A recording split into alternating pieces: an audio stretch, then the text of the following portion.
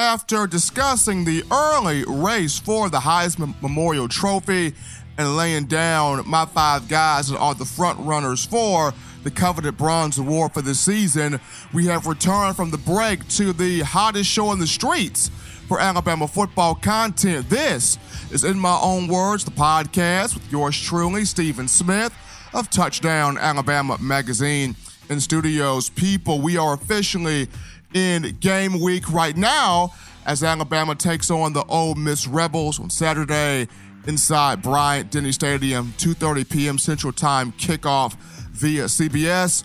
This is the last day for the media viewing period in terms of practice, and also head coach Nick Saban, his game week presser this evening, 6 p.m. Central Time inside the Mal Moore Athletic Facility. And on this segment, we dive into the challenges, both offensively and defensively, that the Rebels present to the Crimson Tide and how the game is starting to slow down for a couple of these true freshmen. But before we dive into that, got to give a quick word here to our sponsors. You guessed it. In My Own Words, the podcast brought to you from the good people at Titletown. This is the rally towel with benefits for the avid Alabama sports fan. Title towel, only $9.99, and it lasts a lifetime. So people, you gotta show that pride and purpose for all things Bama, and you do this by twirling Title towel in the air like you just don't care. You go to whitwheelsports.com. That's WHITWILSPORTS, whitwheelsports.com. Get you a couple of those towels. Support Nick Saban and the Crimson Tide. But challenges that Ole Miss present Alabama in the matchup, the Rebels coming in averaging 25.3 points per game. Not a whole bunch, but under Rich Rodriguez as the offensive coordinator, Matt Lucas the head coach, but Rich Rod as the offensive mind. This group very capable of dropping 30 or 40 points whenever they feel like it at will. Rich Rod, despite the fact that he hasn't had much big success in his coaching career since his time at West Virginia in the Big East from 2001 to 2007, those years where he had Pat White at quarterback, Steve Slayton, Noel Devine, those guys that were just game busters on the offensive side of the football, he is still revered as one of the more innovative offensive coordinators, offensive minds in college football. And this is somebody that wants to stretch out, spread out this Alabama defense. And one of the key tests in this football game will be the play of defensive ends, Raekwon Davis, Justin Eboigbe, your freshman linebackers, Shane Lee, Christian Harris, and the secondary just being able to go sideline to sideline, read, dissect the play, trust your eye discipline, things like that, just due to when you look at the play calling scheme of Rich Rod, he wants to stretch this defense out, test the athleticism, test the initial quickness, test the sideline quickness, test the strength at the point of attack. What does Alabama have working with in terms of speed? He wants to test the Alabama speed, and one of the ways he's going to do that in this game is getting freshman quarterback, Matt Corral involved in the quick game. Corral completing 68 of 114 passes for 844 yards, 4 touchdowns, just 1 interception. He did sustain bruised ribs in the matchup against the California Golden Bears, so a day-to-day thing in terms of Corral, his health status going into the matchup with the Crimson Tide. If he's able to play, that's more so to what Ole Miss would want to do. If he's not able to go, then the Tide would look at John Rice Plumlee, another freshman, and Plumlee, kind of more so the runner of the two quarterbacks. Very athletic, not afraid to put the ball down, scramble, get yards up the middle, could press the perimeter, get yards to the outside.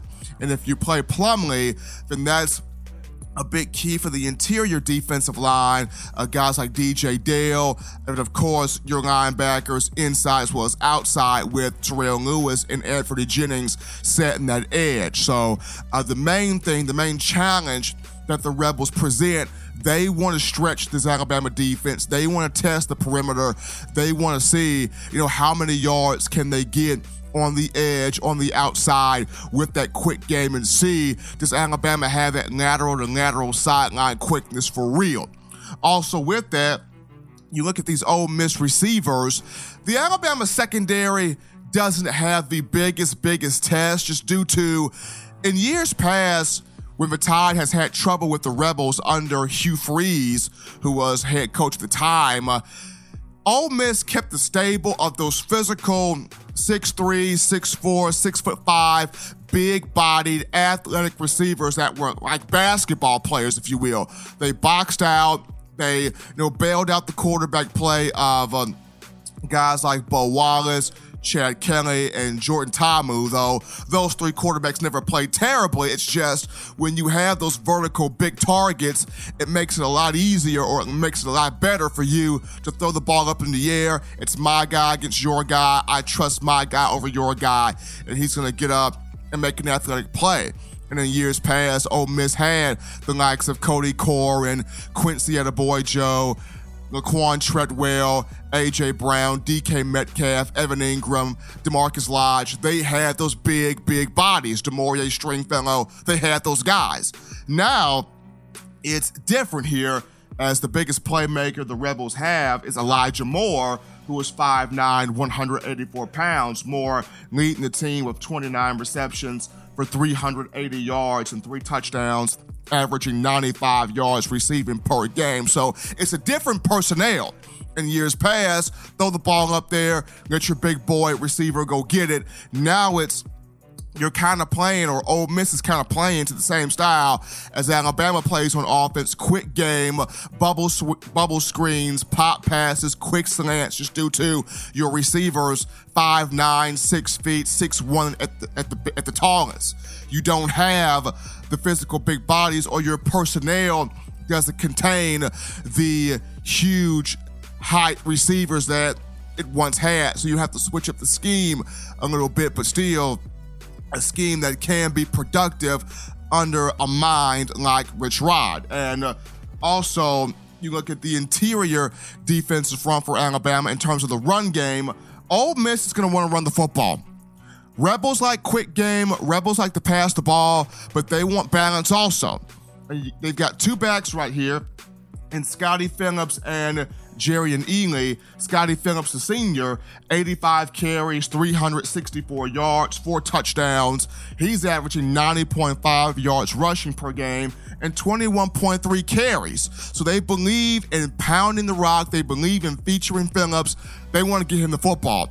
And after a matchup with South Carolina in which Alabama allowed a 100-yard rusher in Rico Dowdle, pretty sure Scotty Phillips is looking at this matchup going, if Dowdle can run the football, I can run the football. So Alabama, that defensive front, gotta come with it, bringing the wood and hitting the likes of Scotty Phillips and preventing him from having any success in this matchup. Jerrion Ealy, the freshman, 21 carries, 129 yards. He's got 2 scores on the ground. As a receiver, can catch the ball at the backfield. Very versatile. 7 catches for 71 yards. And he's an all-purpose guy in the return game. 9 kickoff returns, 231 yards, 1 touchdown. So Jerrion Ealy can do a little bit of everything. Got to keep your eyes on him. Have the solid kickoff coverage. Be able to stop him in the run game. And he catch that ball out the backfield as well. So defensively for Alabama, the challenges are going to be preparing for the mindset of Rich Rod. The quick game with Matt Corral, should he play, watching the legs of John Rice Plumlee, the more so athletic running quarterback. He can throw as well. Secondary, taking care of the different routes that Elijah Moore and company like to run. And then, of course, that defensive front, stopping the rushed attack of Scotty Phillips and Jerrion Ealy. In terms of offense, I think the biggest offensive challenge is the offensive line for Alabama continuing the growth of what happened against Southern Miss. Nick Saban talked about it. This was the most complete game he has seen from that group, being able to open the holes, to get the confidence of Najee Harris, going in the rush attack. 14 carries for 110 yards. So continuing that, putting together some type of run game, putting a man on a man and creating those opportunities. Of course, Deonte Brown returns this week as far as playing wise. The suspension is over for him. He has missed the last 6 games dating back to the college football playoff. And though he's been practicing with the team throughout this entire time, now he practices with the intent to play. He practices with the intent of getting the chance to possibly or get on the field this weekend, get some game-like action. Now, according to head coach Nick Saban, he's got to fight and earn that spot back at left guard, as it's currently occupied by Evan Neal, the true freshman, who's doing a pretty solid job in pass protection, trying to continue the growth as far as the run game is concerned, but doing a solid job there in pass protection. But it's good to have Deonte Brown back with this group. So offensively, just the offensive line building off of what it did against Southern Miss and continuing to create that nastiness, bringing that culture of run blocking, pass protection, putting this unit in the best position for Tagovailoa and the run game to have success. And just flipping back to the defense here, seeing the game slow down for a lot of these guys, including, Christian Harris. Got a chance to talk to Henry Ruggs III during player interviews on Monday, and he just spoke about how he takes classes with Christian Harris. The young man's got a lot of potential at 6'2", 244 pounds, the 4-star from Baton Rouge, Louisiana University Lab School, and a guy that when Nick Saban walks up to you prior to the first game of the season, prior to his first press conference with the media in that season opening up, and he names you as one of the starters at the linebacker position, as happy as you're going to be, there's going to be some battles with anxiety, fear, and nerves, because you'd only been in the program for about 2 months, so this is a game changer for you. So you got to imagine what's going through the mind of Christian Harris as he's being named the starting linebacker. And Henry Ruggs talked about the nerves that this young man faced even while he was in class, and Ruggs being able to get the young Harris to calm down, understand that, hey, you played football your entire life. This is not too big for you. It's just, you're on a stage where a lot of guys are watching you, but you can handle this.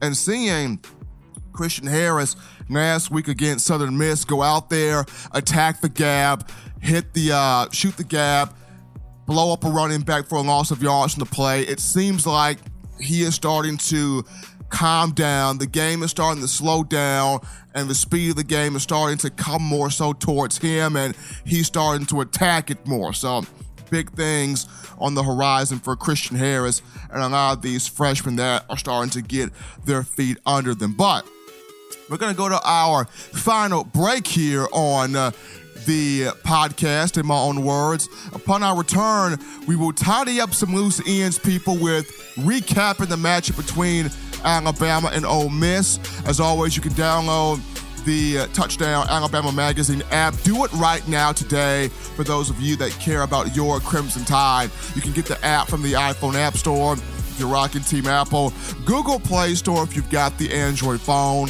You check out the podcast options at the bottom of the screen for all my audio listening people out there.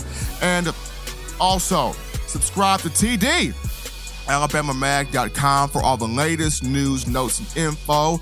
And subscribe to Touchdown Alabama Magazine on YouTube. Get with the site.